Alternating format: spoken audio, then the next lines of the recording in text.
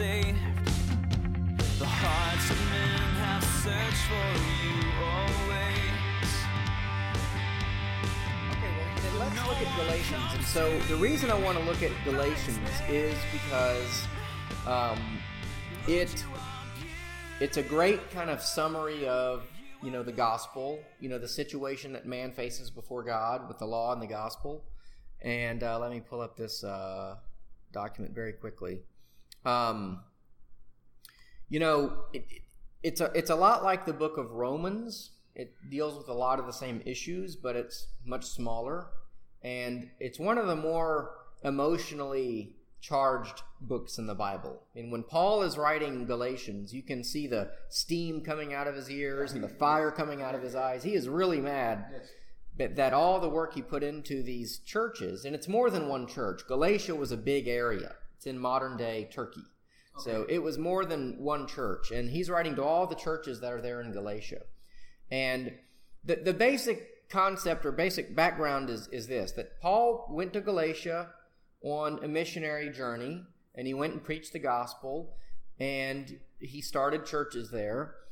And the gospel, to put it simply, is what Jesus Christ has done for people on the cross and from through his resurrection, so that people could be freed from their sins and have the promise of everlasting life. And it's the belief that what Jesus did on the cross is sufficient. It's necessary for our salvation, and it's sufficient for our salvation. So we are not saved by what we do. We're saved by what Christ has done for us. And it's not a combination.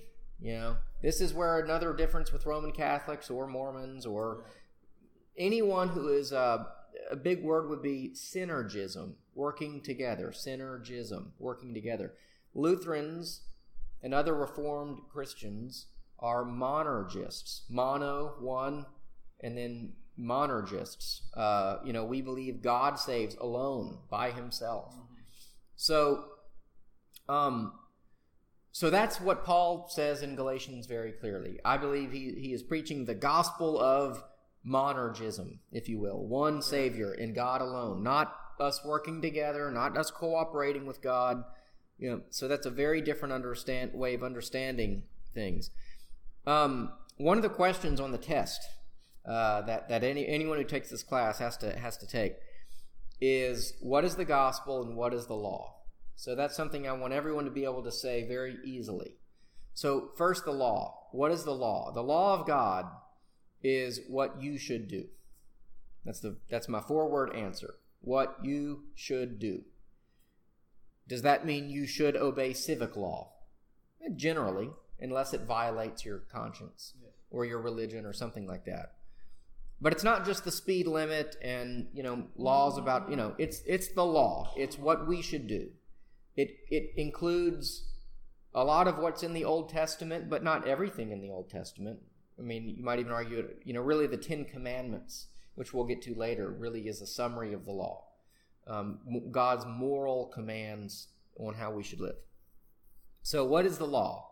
What you should do. And if you should do it. You know what the law is because God already wrote it on your heart. So when you steal something, you shouldn't steal it.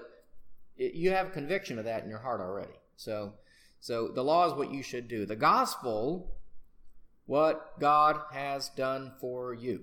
That's the gospel. That's the gospel. What God done for you. Yeah, 6 words. So see, one is active, one is passive. Active, we should be actively obedient to the law. Yes. Okay? The gospel is God's work on our behalf for us. So, one of the things we emphasize in the Lutheran tradition is the importance of those 2 words, for you.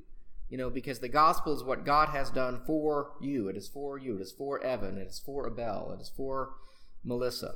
So what is the gospel? The gospel is what God has done for you. What is the law? The law is what you should do. And so in Galatians, what we're going to see is a wonderful and succinct, brief way that the Christian is to understand the relationship between the law and the gospel. So before we get to Galatians, though, I'm gonna take a quick step back into Acts again. Remember Acts. If you want to look up Acts 15. Acts 15. Acts is right after Romans, and Romans is right after the four Gospels. And so remember, Acts is Luke's sequel to his Gospel. Okay? So after he writes the Gospel of Luke, he writes the book of Acts. And Acts tells the story of Paul, and sometimes it's called the Acts of the Apostles. So it's going to be about 4 or 5 books before Galatians. So it'll be in the New Testament, closer to Galatians. That's what I got. No, that's okay. Acts of the Apostles. Keep going. It'll just be a few back. This is Galatians. No, the other way. Yeah, keep going. You'll see Romans. It's before Corinthians. You'll see Romans. It's after Romans. It's before Romans. Before Romans. Yeah, before Romans. Sorry. One book before. Yeah. There you go. And so 15th chapter is what we're looking for. 16. Yeah, 1:5. So remember, Paul was a character. His name was Saul of Tarsus originally. And so he persecuted Christians because he was being obedient to his Jewish faith and his understanding. He was Jew or he was Roman? Both. Actually, that becomes very important in the book of Acts because his Roman citizenship saves his life. And he actually makes an appeal to Caesar to spare his life. And there's an interesting story with that. In fact, that's one of the reasons he was trying to get to Rome, we think, was to appeal to Caesar himself to spare his life. Because as a Roman citizen, you could always appeal to Caesar up the chain of the courts. But the Jews wanted to kill him because he was preaching that Jesus was the Jewish Messiah. He was the fulfillment of the Old Testament. So, but long story short, Jesus calls him into ministry, and Paul comes to see that he has a particular ministry to the Gentiles, that is non-Jews, to preach to them the gospel, that a Jewish Messiah is also for non-Jews. And this was a bit of a difficult thing for the early church to understand. So if we look in Acts 15, we have it's called the Jerusalem Council. And Paul and other elders in Jerusalem are meeting, and they're trying to figure this out. What is the relationship between the Jewish believers and the Gentiles, and do you have to become a Jew to become a Christian? So let me read a little bit of it, and just follow along right at Acts 15. But some men came down from Judea and were teaching the brothers, unless you are circumcised according to the custom of Moses, you cannot be saved. And after Paul and Barnabas had no small dissension and debate with them, Paul and Barnabas and some of the others were appointed to go up to Jerusalem to the apostles and the elders about this question. So being sent on their way by the church, they passed both through Phoenicia and Samaria, describing in detail the conversion of the Gentiles, and brought great joy to all the brothers. When they came to Jerusalem, they were welcomed by the church and the apostles and the elders, and they declared all that God had done with them. But some believers who belonged to the party of the Pharisees rose up and said, "It is necessary to circumcise them and to order them to keep the law of Moses." Okay, let me stop there. So what you've got is Paul is saying that the gospel of Jesus Christ is for all men, Jew or Gentile. Others are saying, the Pharisees are saying in this case, you have to circumcise them. Remember, that was part of the Jewish law. Yes. That was the sign of Abraham's covenant. Yes. Lots of talk about circumcision. Yes. Yeah. And so basically Paul is saying, no, you don't have to follow the Jewish law to have this Jewish Savior, because Christ fulfilled the law. So you don't have to do it anymore, in essence, especially the ceremonial laws regarding sacrifice and, those sorts of things. So that's the conflict. Do you have to become a Jew to get circumcised and follow the law of Moses so that you can then have a Jewish Savior? Paul says, no, you don't have to do that. You don't have to become an ethnic Jew. You don't have to become a ceremonial Jew to be saved by Jesus Christ. So they gathered together, verse 6, to discuss the matter, and after there had been much debate, Peter stood up and said to them, "Brothers, you know that in the early days God made a choice among you that by my mouth the Gentiles should hear the word of the gospel and believe. And God, who knows the heart, bore witness to them by giving them the Holy Spirit just as he did to us. And he made no distinction between us and them, having cleansed their hearts by faith. Now, therefore, why are you putting God to the test by placing a yoke on the neck of the disciples, that neither our fathers nor we have been able to that neither our fathers nor we have been able to bear? But we believe that we will be saved through the grace of our Lord Jesus, just as they will. And all the assembly fell silent, and they listened to Barnabas and Paul as they related what signs and wonders God had done through them among the Gentiles. After they finished speaking, James replied, "Brothers, listen to me. Simeon has related how God first visited the Gentiles to take from them a people for his name. And with this it is written," and he quotes some other scripture, "After this I will return, I will rebuild the tent of David that has fallen, I will rebuild its ruins, and I will restore it, that the remnant of mankind may seek the Lord, and all the Gentiles who are called by my name, says the Lord, who makes these things known from of old." In other words, they're now looking at the Old Testament passages, of which there are many, that prophesy that a Savior will come for the Gentiles too. So they're not just arguing about a theological matter, they're actually looking at Scripture in the Old Testament and seeing that the fact that the light would be for the Gentiles as well is seen in the Old Testament. Okay?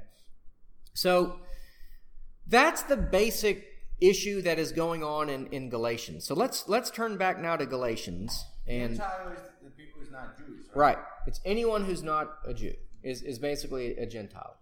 So in Peter's, or in their context, it really would have been pagans, Romans.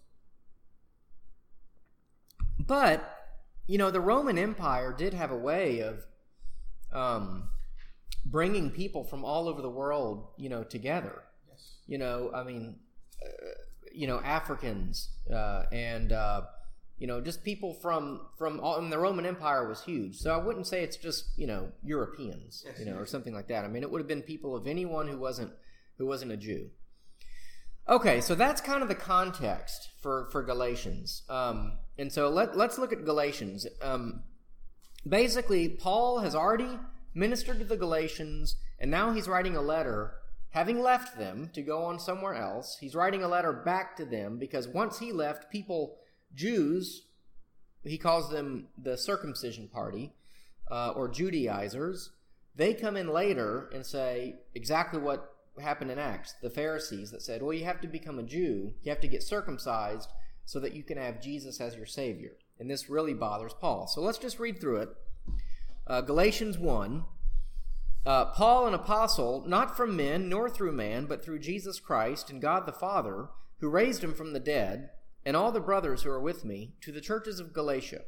Grace and peace from God our Father and the Lord Jesus Christ, who gave himself for our sins to deliver us from the present evil age, according to the will of our God and Father, to whom be the glory forever and ever. Amen. So let me just stop there quickly and say, the very first thing that Paul does is he establishes his authority. Yes.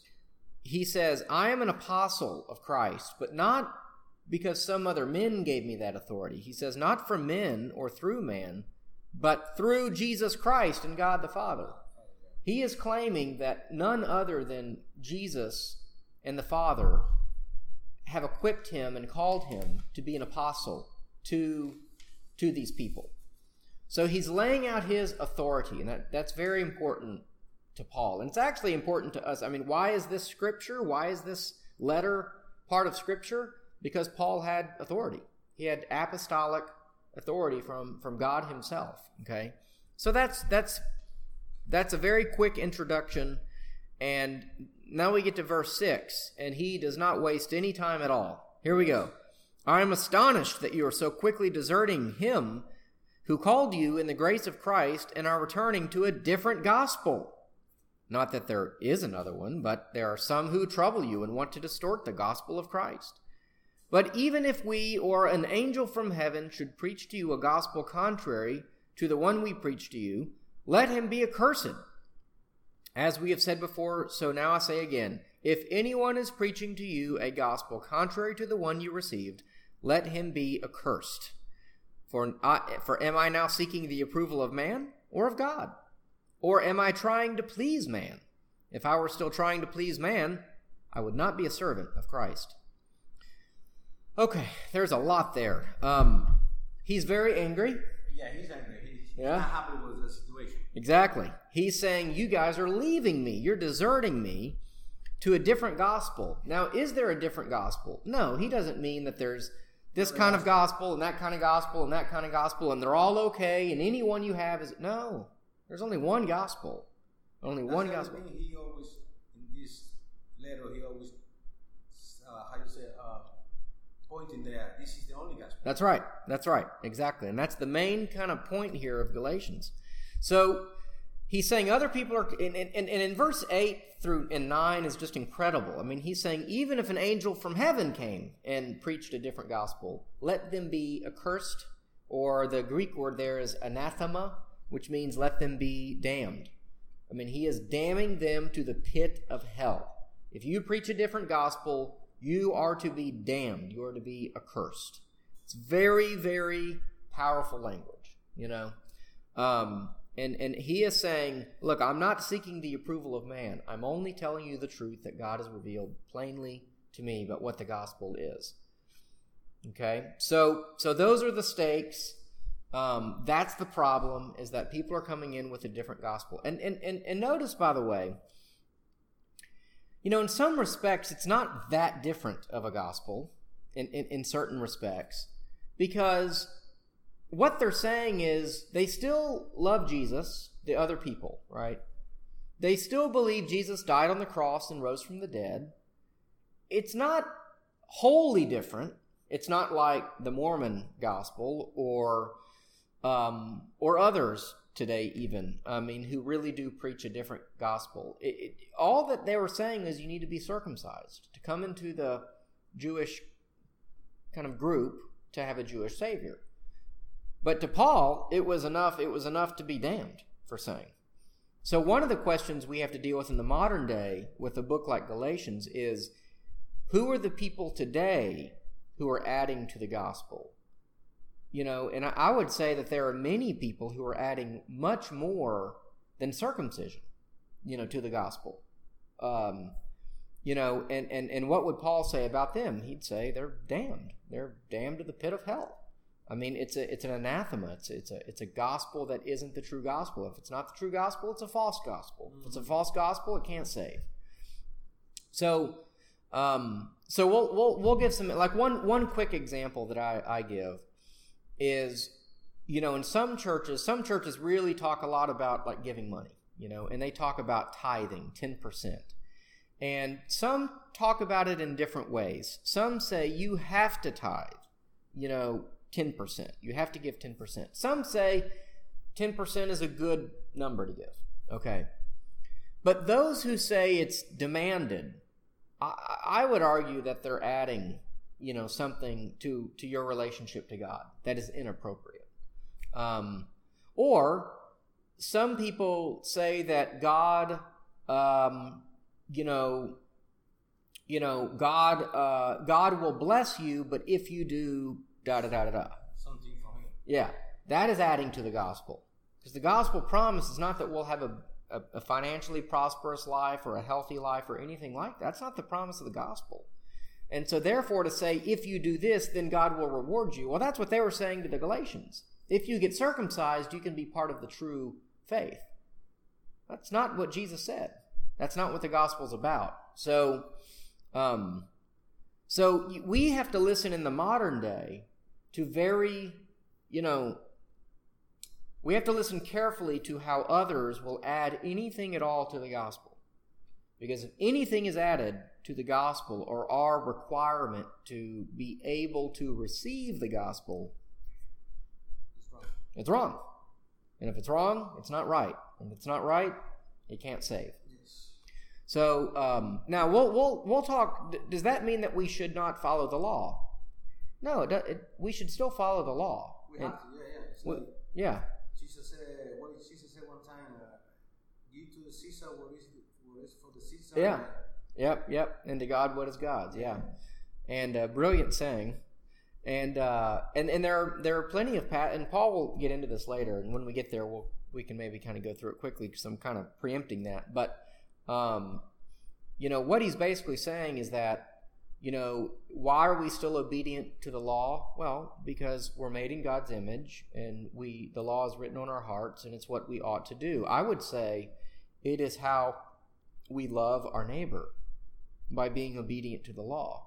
Who benefits when I do not commit adultery? My neighbor. Me too, but my neighbor, my wife, etc. Everyone around.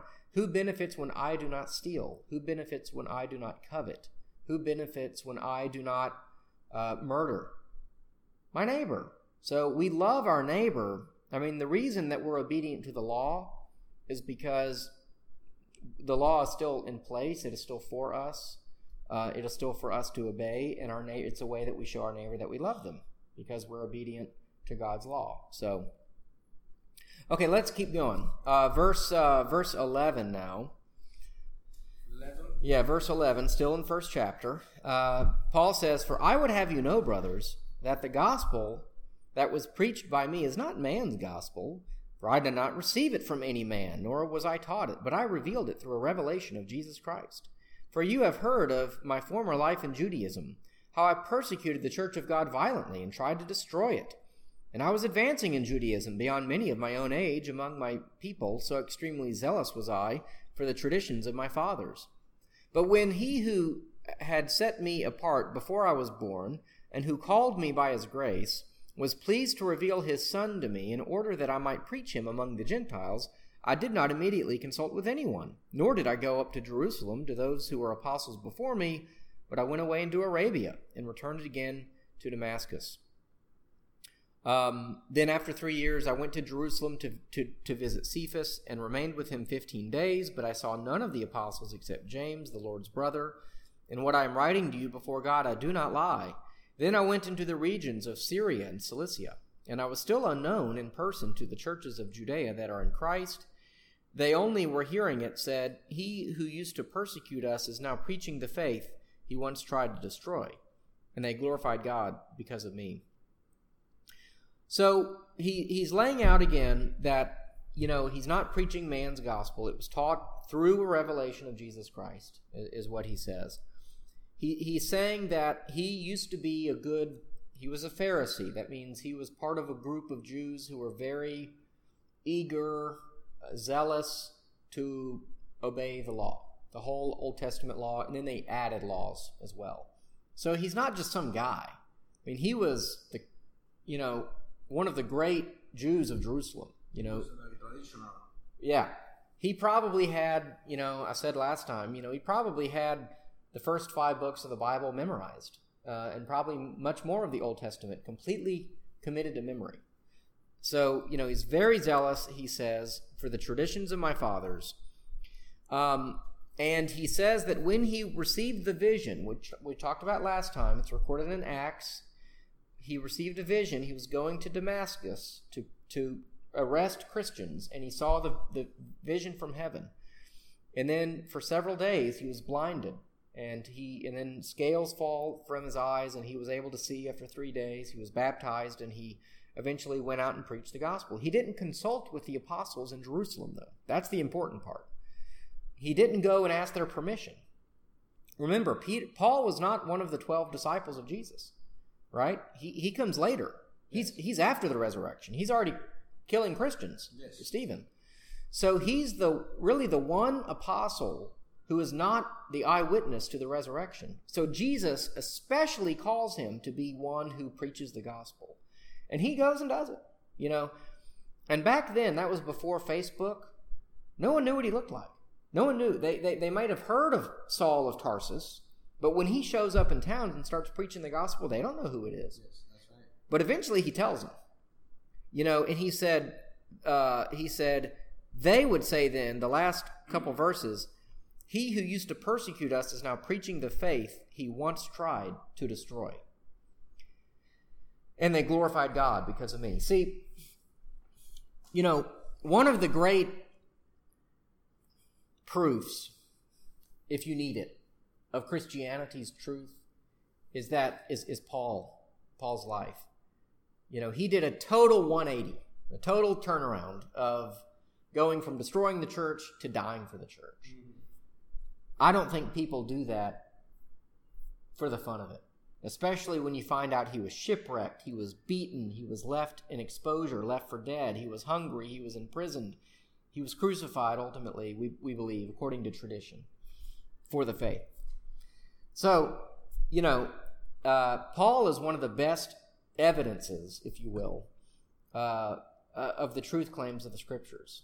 That he really believed Jesus was crucified and resurrected, and it was the gospel. But any thoughts about chapter 1? Yeah.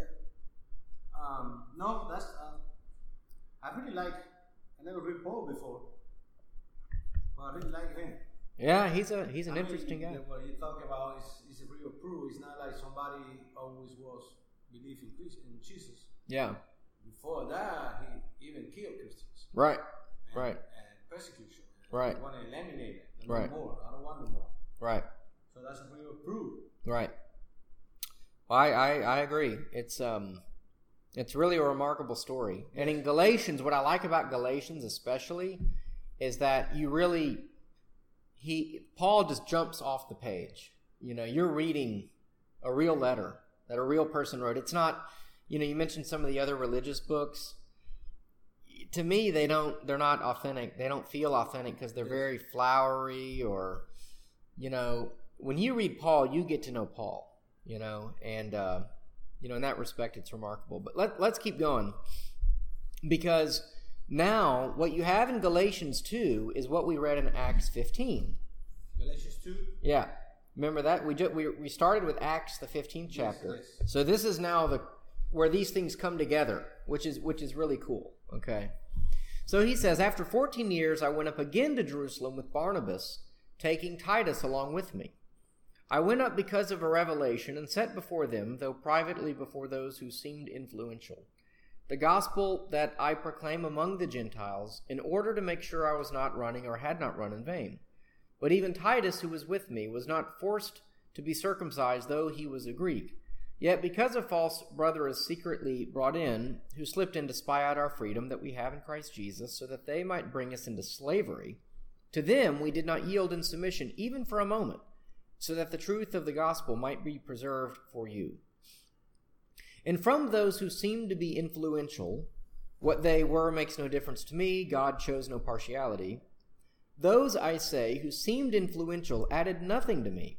On the contrary, when they saw that I had been entrusted with the gospel to the uncircumcised, just as Peter had been entrusted with the gospel to the circumcised, for he who worked through Peter for his apostolic ministry to the circumcised worked also through me for mine to the Gentiles. And when James and Cephas and John, who seemed to be pillars, perceived the grace that was given to me, they gave the right hand of fellowship to Barnabas and me, that we should go to the Gentiles and they to the circumcised. Only they asked us to remember the poor, the very thing I was eager to do. Okay, so he's now giving his account of Acts 15. Yes. Luke wrote about Acts, this meeting, but now Paul gives his account of it, which is just fascinating to have what you call multiple attestation, multiple people attesting the same event. Yes. And he's saying, he has an interesting note about Titus. Titus is Greek. That means he was not circumcised. And what Paul is saying is that there were people who pressured us to get Titus circumcised, and we did not. Because we said, no, we're not going to submit to you even for a moment. And, listen to the language. He says, so that they might bring us into slavery. Yes, he used a lot Yeah. the word slavery too. Yeah. And he means it in the worst way, right? Because he believes that if the law is your path to salvation, then you had better become a slave to the law with no room for error. If the law is going to be what saves you, then you better be obedient to it perfectly. Yes. That's the stake of following the law. And later he's going to say, if you have to be circumcised, you've got to follow all of the law. And he goes so far as to say, you might as well emasculate yourself. Yes. Very strong language. Very strong language, right? So So he's saying, I went to Jerusalem after 14 years to make sure that the gospel I was preaching was in accordance with the gospel that the others were preaching. And he says, it didn't make any difference to me because I knew that I had a revelation from God. And God is not a respecter of persons. God shows no partiality. So it didn't matter to me that these people in Jerusalem were influential because I knew what the gospel was. But out of respect to work together, this is what we did. And we agreed that I would go to the Gentiles and that they would go to the Jews. So it's not like they didn't want Jews to become Christians, so to speak. It's just that Paul had a mission to the Gentiles, and others would do outreach to the Jews, and that was okay. The last line, only they asked us to remember the poor, the very thing I was eager to do. That probably is a reference to the Christians in Jerusalem, because they were still facing heavy persecution in Jerusalem. So I don't think that's just a reference to poor people, to raise money for poor people. It might be, but my understanding is that that's a reference to just because you have a ministry to the Gentiles, don't forget that our ministry to the Jews is a very difficult ministry, because they had to convince Jews in Jerusalem that Jesus was the Messiah, who was crucified and risen from the dead, who was the fulfillment of the Old Testament. I mean, that was a very controversial message. Some Jews go to the change to the Christian religion. Most of the early Christians, the first Christians were Jewish. Yeah. Because, the belief was that, it's true, Jesus is the fulfillment of all the Jewish prophecy. And so the Jews were always the first to hear. In fact, Paul himself, even though he has a ministry to the Gentiles, he would always go to Jewish synagogues first. He'd preach the gospel there and have as many converts as he could. And then he would set up a church and then do ministry to Gentiles. And he might be there for a year, 2 or 3 years. And he would often have his own job. He was a tent maker. So he would make tents for a living, and he would have this ministry that he would also do.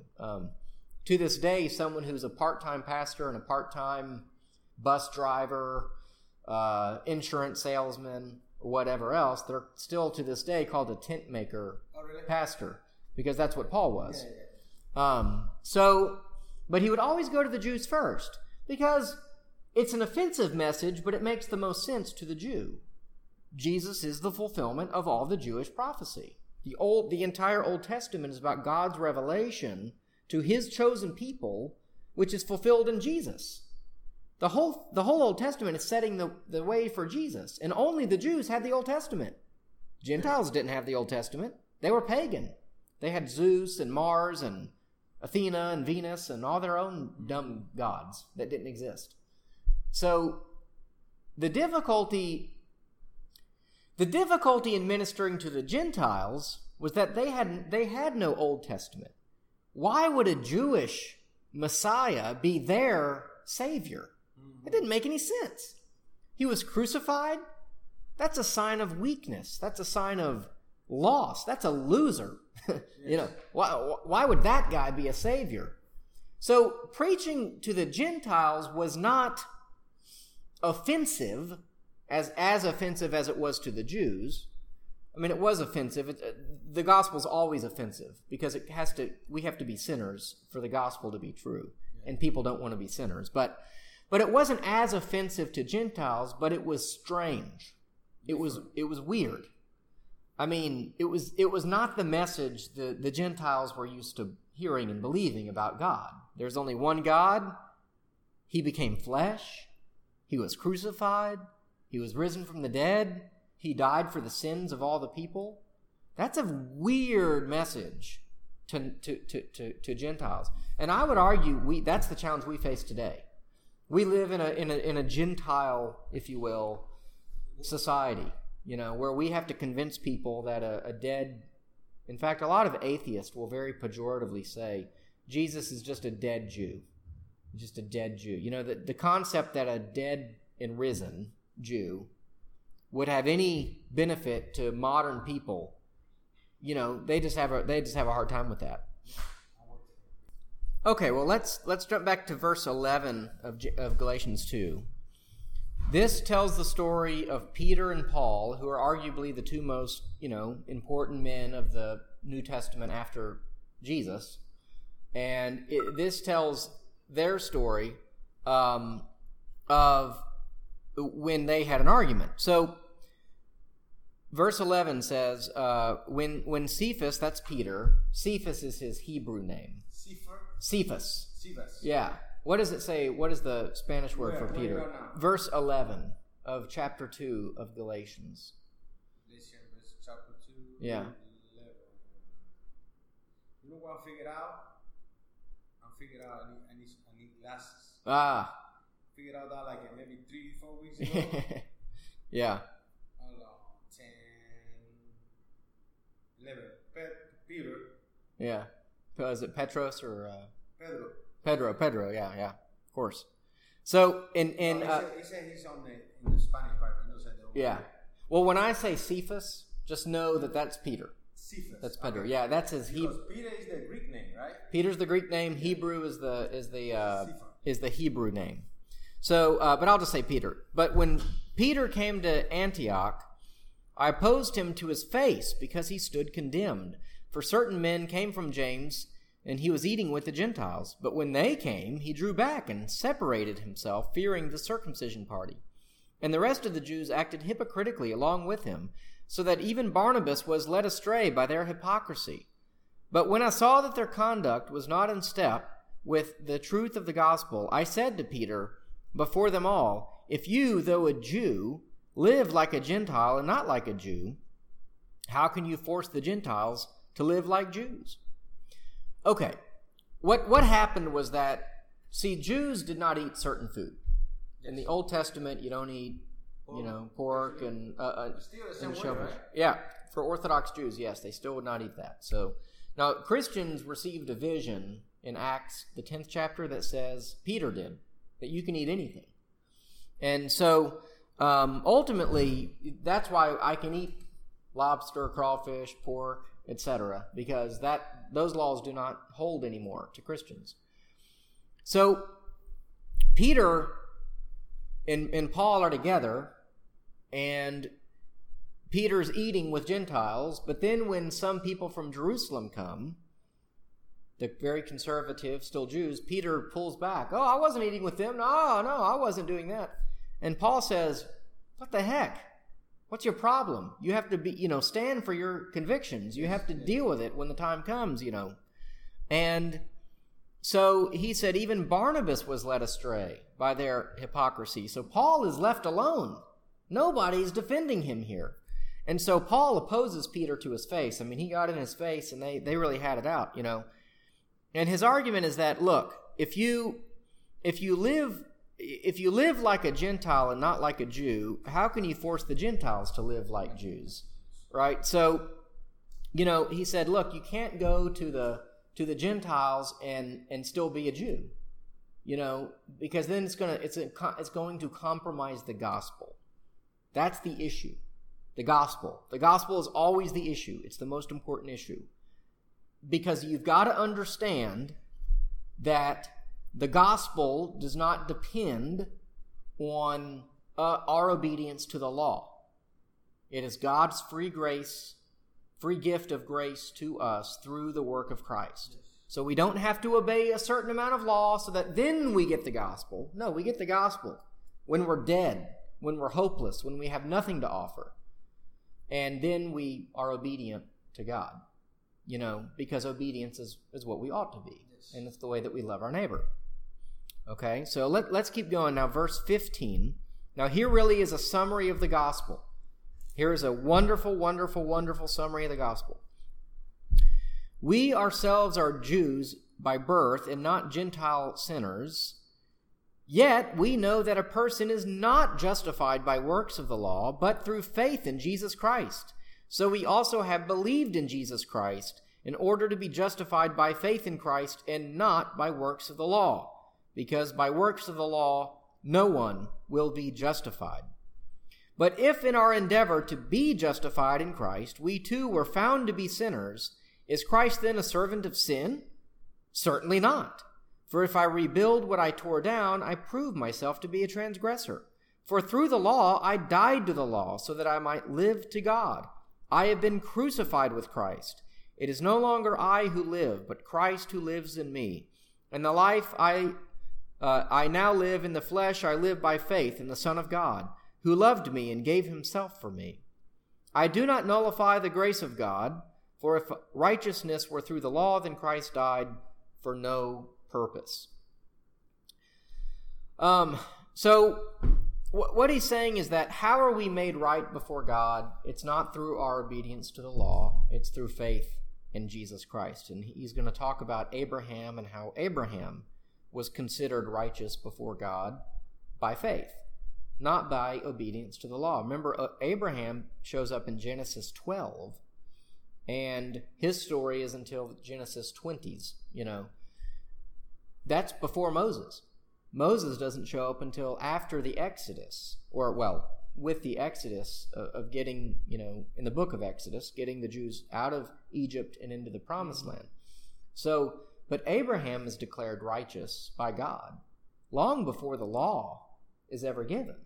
So our righteousness, our justification, our goodness comes not from obedience to the Mosaic law, the law of Moses, but through faith in God. That is what makes us righteous, and that's what the gospel is.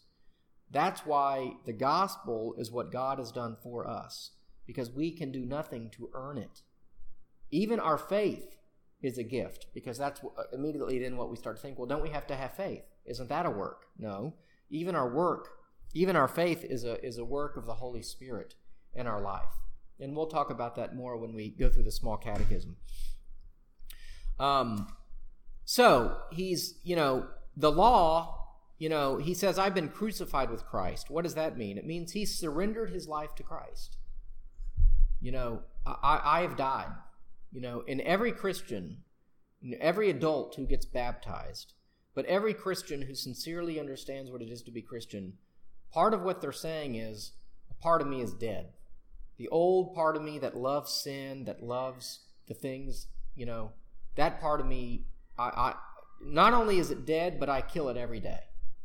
That's part of what we mean by repentance. We repent of our sin, and we're still sinners. So just because we kill it once, it comes back to life. So it's like Medusa, right? You kill off one snake and there's another one, So, that's the nature of sin. We're always going to be sinners, but every day through daily repentance, we grow in holiness. We grow in our desire to serve and love God. So that's what he says, through the law, I died to the law so that I might live to God. The law is very good. The law is very useful. Every time I read the Ten Commandments, I see where I have sinned. So through the law, I see where I need to die to the law so that Christ can live in me. See, there's not room in here for holiness and unrighteousness. You can't have righteousness and unrighteousness. I mean, in a certain sense, that's our reality, but you can't love both. Yes. You can have both, maybe I'll put it that way, because that's our nature. We're both sinners and we're forgiven at the same time. But you can't love both. You can't love your sin and love Jesus. Something has to give. You have to want, God's holiness. So that's what I understand him to say. Through the law, I knew what sin was. So I died to that. I died to the law so that I might live to God. See, you got to kill one so that God can reign in your life. I have been crucified with Christ, so it's not I who live, but Christ who lives within me. That's why we're Christians. We are little Christs. Does that mean we're God? No, nothing like that. But Christ lives through us. How do people know we are Christian? Through our love for our neighbor. Right? In part. Follow the law. That's right. Absolutely. Because we want to, not because we have to. It's a very different relation now to the law. Do we, So, let's keep going now. We're in chapter 3. We'll get through chapter 3, and we're done for the day. It's a little bit long, so I'm going to go fast. Here we get back to the angry Paul. O foolish Galatians, who has bewitched you? It was before your eyes that Jesus Christ was publicly portrayed as crucified. Let me ask you only this. Did you receive the Spirit by works of the law or by hearing with faith? Are you so foolish? Having begun by the Spirit, are you now being perfected by the flesh? Did you suffer so many things in vain, if indeed it was in vain? Does he who supplies the Spirit to you and works miracles among you do so by works of the law or by hearing with faith, just as Abraham believed God and it was counted to him as righteousness? Know then that it is those of faith who are the sons of Abraham. And the Scripture, foreseeing that God would justify the Gentiles by faith, preached the gospel beforehand to Abraham, saying, In you shall all the nations be blessed. So then those who are of faith are blessed along with Abraham, the man of faith. Okay. You know what a rhetorical question is. A question with an obvious answer, okay? That's what Paul is asking here. These are not sincere questions. He says, for example, are you so foolish? Having begun by the Spirit, are you now being perfected by the flesh? See, it's a stupid question. Mm-hmm. You see, the flesh is down here. The flesh is corrupted. Yes. The flesh is, we're all going to die one day. There's no hope in the flesh. The hope is in the Spirit. The Spirit is eternal. Our spirits are eternal. The Spirit of God, God himself is Spirit, and God is eternal. So you came to faith through the work of the Holy Spirit. The Holy Spirit said, Abel, follow Christ. Evan, follow Christ. Love God. Love the law of God. The Spirit did that in you. You believed, you listened to Paul's preaching, you responded, you were baptized. And now, you're going to go back down to the flesh? You know, it's kind of like somebody gives you a mansion, you know, a beautiful home with a swimming pool and a garden and 10 butlers and 3 Rolls Royces and whatever. And then you say, I think I'm going to go live in the slum again. I'm going to go back to the streets. Yeah. That's what he's saying. You mean the Spirit gave you all these gifts and you're just going to give it up and go back to the flesh? You think that what began in the Spirit can now be made better by the flesh? You see, the law and the flesh are connected, and the Spirit and the gospel are connected. I'm not saying there's not overlap there, but essentially what he's saying is you're now trading in the good things for the lesser things. He also now begins to make his argument connecting the Gentiles to Abraham. Now this is really interesting because remember, Abraham is before Moses. He is before God gives his law to Moses. So, you know, for example, we would not say that Abraham was a Jew because the word Jew comes from one of the sons of Jacob. Jacob was Abraham's grandson. Remember, Abraham has Isaac, and then Isaac has Jacob and Esau, but Jacob is the inheritor of the promise of Isaac and Abraham. So then Jacob has the 12 sons. Well, Judah, is one of the 12 sons. And they end up being the tribe that's in the southern kingdom, long story short, later on. So at the time the Romans are conquering what we would call Israel, there's the 12 tribes are still really, they're not even there anymore. There's only 2 left, and one of them is the tribe of Judah, and then the tribe of the Levites, who are the priests of the temple. So they just called the whole area Judea. So where the Judas names come from? Judas? Jewish. Yeah, that's where the word comes from. Yeah. So they were the Judeans, which kind of just becomes shortened as they were the Jews.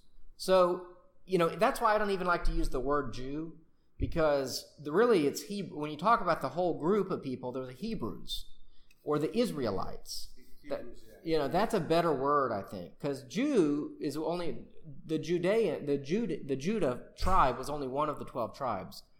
But the point is that Abraham, see, was the grandfather of Jacob and the great-grandfather of Judea. So he's before the tribes. Yes. So it's not even proper to really call him a Jew or even a Hebrew or even an Israelite. But he is the father of these covenants, of these people of God. You know, so it's okay. Come on in. So that's why Paul is going back to Abraham. Remember, the very first class was on the Old Testament, and I said that Genesis 1 to 11 was its own kind of thing, and what happened in Genesis 12? Abraham. So now Paul is going back to Abraham, and he's saying, if you want to understand salvation and how a person is made righteous before God, it's by faith. What's the example? Abraham's the example. He was before the law. So also, I'm going to preempt this, and we'll go faster here, but see, God made a covenant with Abraham, and that covenant is still going on today, right now. That covenant is still happening. We're still under that covenant, which is the promise that God gave to Abraham that he would be the father of many nations. That's what Paul says. He says, "In you shall all the nations be blessed." That's through Abraham. The Mosaic covenant has it begun and it ended. See, it begun with Moses receiving the law on the mountain, giving it to the people, all the 600 and some odd laws and other laws too. But it was fulfilled by Jesus. Jesus was obedient to all of the Mosaic laws. He never ate pork. He never ate shellfish. He never wore the wrong clothes. He did not disobey the 10 Commandments. He was obedient to all of the Mosaic laws that God gave. And in his fulfillment of that law, he brought the Mosaic covenant. He fulfilled it. I don't like saying it came to an end. That's not the fullness of the sense. He fulfilled it. So it technically ended, but not because God said, okay, it's over now. No, it came to an end because it was, fulfilled. So Jesus, he followed that law, like don't eat pork, don't... Absolutely. Yeah, there's no evidence at all. Even his critics could never get him to... They could never prove that he was disobedient to any law. No, they tried. And unfortunately, we had to skip through really most of the content of the Gospels. I trust that anyone in this class needs to get familiar with the Gospels, through church and Sunday school and other ways. But, they tried to catch him in being disobedient to the Sabbath. But then he said, the Sabbath is for man, not man for the Sabbath. So even when they tried to get him to prove that he was being disobedient to the law, he always had a teaching that demonstrated he was not being disobedient to the law. But they had come to misunderstand the law, and he had the right understanding. So he fulfills the Mosaic covenant. That covenant has come and gone. The Abrahamic covenant, though, still carries on, and that's what we're in the middle of right now. It's the bringing the gospel to all the nations, and the gospel is that we're reckoned righteous, we're declared righteous. How does he say it here? Counted righteous. Abraham is counted righteous because he believed God. So remember, the gospel is what God has done for you. It's a gift through faith, and faith itself is the work of the Holy Spirit. So we take credit for nothing. Yes. Take credit for nothing. That's the gospel. Okay, let's keep going. This is now verse 10 of the 3rd chapter. He says, "For all who rely on works of the law are under a curse. For it is written, 'Cursed be everyone who does not abide by all things written in the book of the law and do them.' Now it is evident that no one is justified before God by the law, for the righteous shall live by faith. But the law is not of faith, rather. The one who does them shall live by them. Christ redeemed us from the curse of the law by becoming a curse for us. For it is written, 'Cursed is everyone who is hanged on a tree,' so that in Christ Jesus the blessing of Abraham might come to the Gentiles so that we might receive the promised Spirit through faith. So there's a wonderful summary again of the good news. Okay? Cursed is anyone who hangs on a tree. That is a curse. And yet Christ was hanged on a tree. He became the curse for us. And what makes Christ effectuate the gospel, what makes Christ a sufficient sacrifice, is that he was innocent. That's why God had to become flesh. Because if I was put on a cross, I would deserve it. If you were put on a cross, you would deserve it too, even if you're a good guy. Yeah, he was the only one. He was the only one because it had to be a perfect sacrifice, a lamb without blemish. Because that's the only sacrifice that can appease or delay or put off the wrath of God. Because God is perfect. God is holy. God is just. And we have to understand the holiness of God, the perfect goodness of God, which we are not. We are compromisers. Every human being is a compromiser. We all will sell our character and our good name for a little benefit. Everyone does it. Nobody's above that. God never does. God is perfect. He never compromises with evil and sin, ever. And so the only sacrifice to God that is acceptable to redeem man is if God himself becomes flesh.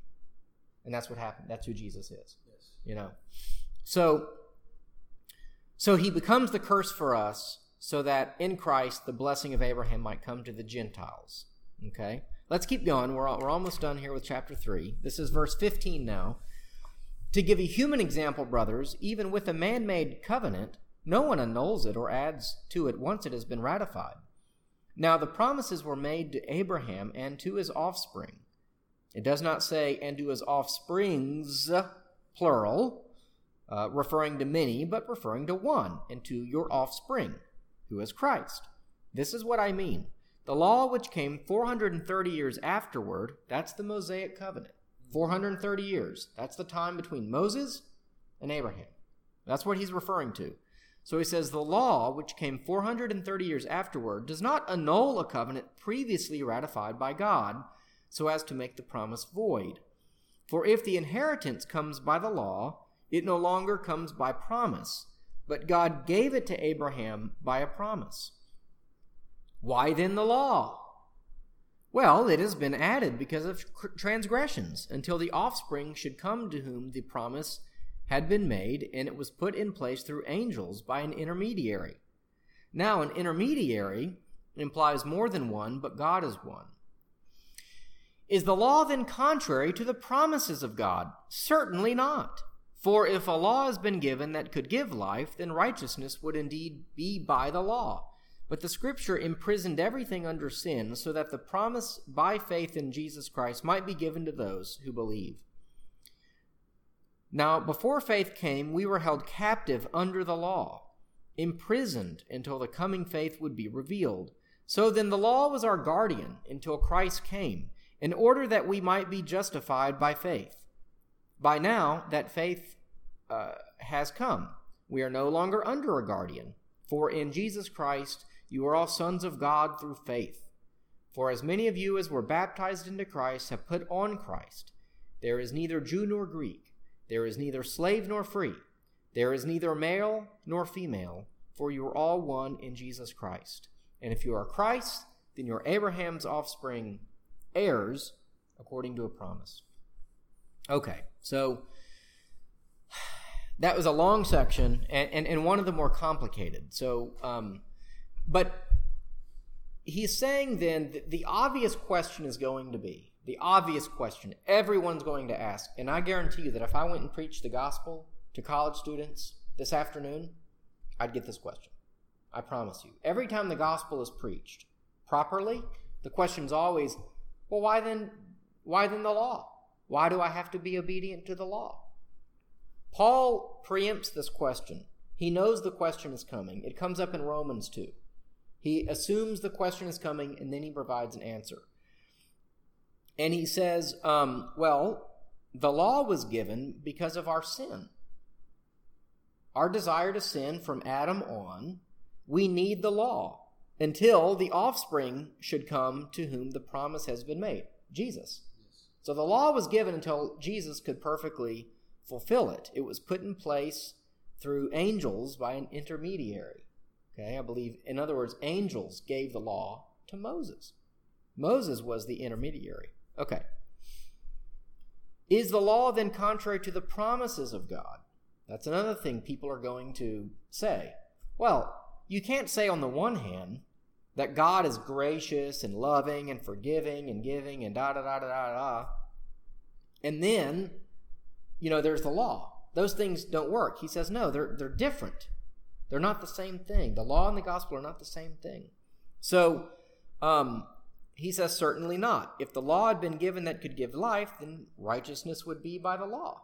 The law does not give life. That's not the purpose of the law. It was never intended to give life. So you can't now say that life comes through the law. Doesn't make any sense. It'd be like saying, I'm going to put a banana in my gas tank. Why would you put a banana in your gas tank? Your car does not run on gasoline or on bananas. It runs on fuel. You need to put in gas. Diesel fuel is fuel, gas is gas. Anyway, but the point is that you don't assign the gospel, you don't give the work of the gospel to the law, and you don't give the work of the law to the gospel. They work together, but they're not the same. And so that's what he's saying. He said, for example, where does he say? He says in verse 24, the law was our guardian, or our schoolmaster is another way he says it. Our principal, our teacher, our custodian is another word. All these words could be translated in different ways. But it was our schoolmaster, it was our teacher, until Christ came. So the law had a purpose in our life together while we were waiting for Jesus to come. It taught us how to live good lives. And it was good. God ordained the law. The law is not bad. And that's one problem I have with a lot of liberal Christians, is that they totally ignore God's law. So now you have, in the modern day, you've got people who are advocating for same-sex marriage. They advocate for abortion. They advocate for, in my opinion, clearly all manner of unholiness, unholy living, because they do not have proper respect for God's law. Oh, well, Jesus fulfilled the law, so it's all done. No, the law was always declared to be good. It comes from God. So it had a particular purpose, and even today it has a particular purpose. And that particular purpose is for us to know how we sin. It's for us to be humbled before God, and it tells us how we ought to live as Christians. So, even when you're baptized, even when you become a full-fledged Christian, you have to still follow the law. You still have to follow the law. Now, the question is which laws? Why not the food laws? Well, like I said in Acts 10, Peter received a vision about food. So the ceremonial laws and the laws that dealt with Israel historically, we believe those are fulfilled and done. But the moral laws of God are unchanging because they come from God's nature, and God's nature is unchanging. So the law to not commit adultery, to not steal, to not murder, to honor the Sabbath, to have no other gods before him, all those laws carry on. Sorry to interrupt. Yeah. What is honor of the Sabbath? So that's the third commandment of the 10 Commandments. And historically, the Sabbath day was today, Saturday. And still some... Is it like Jews?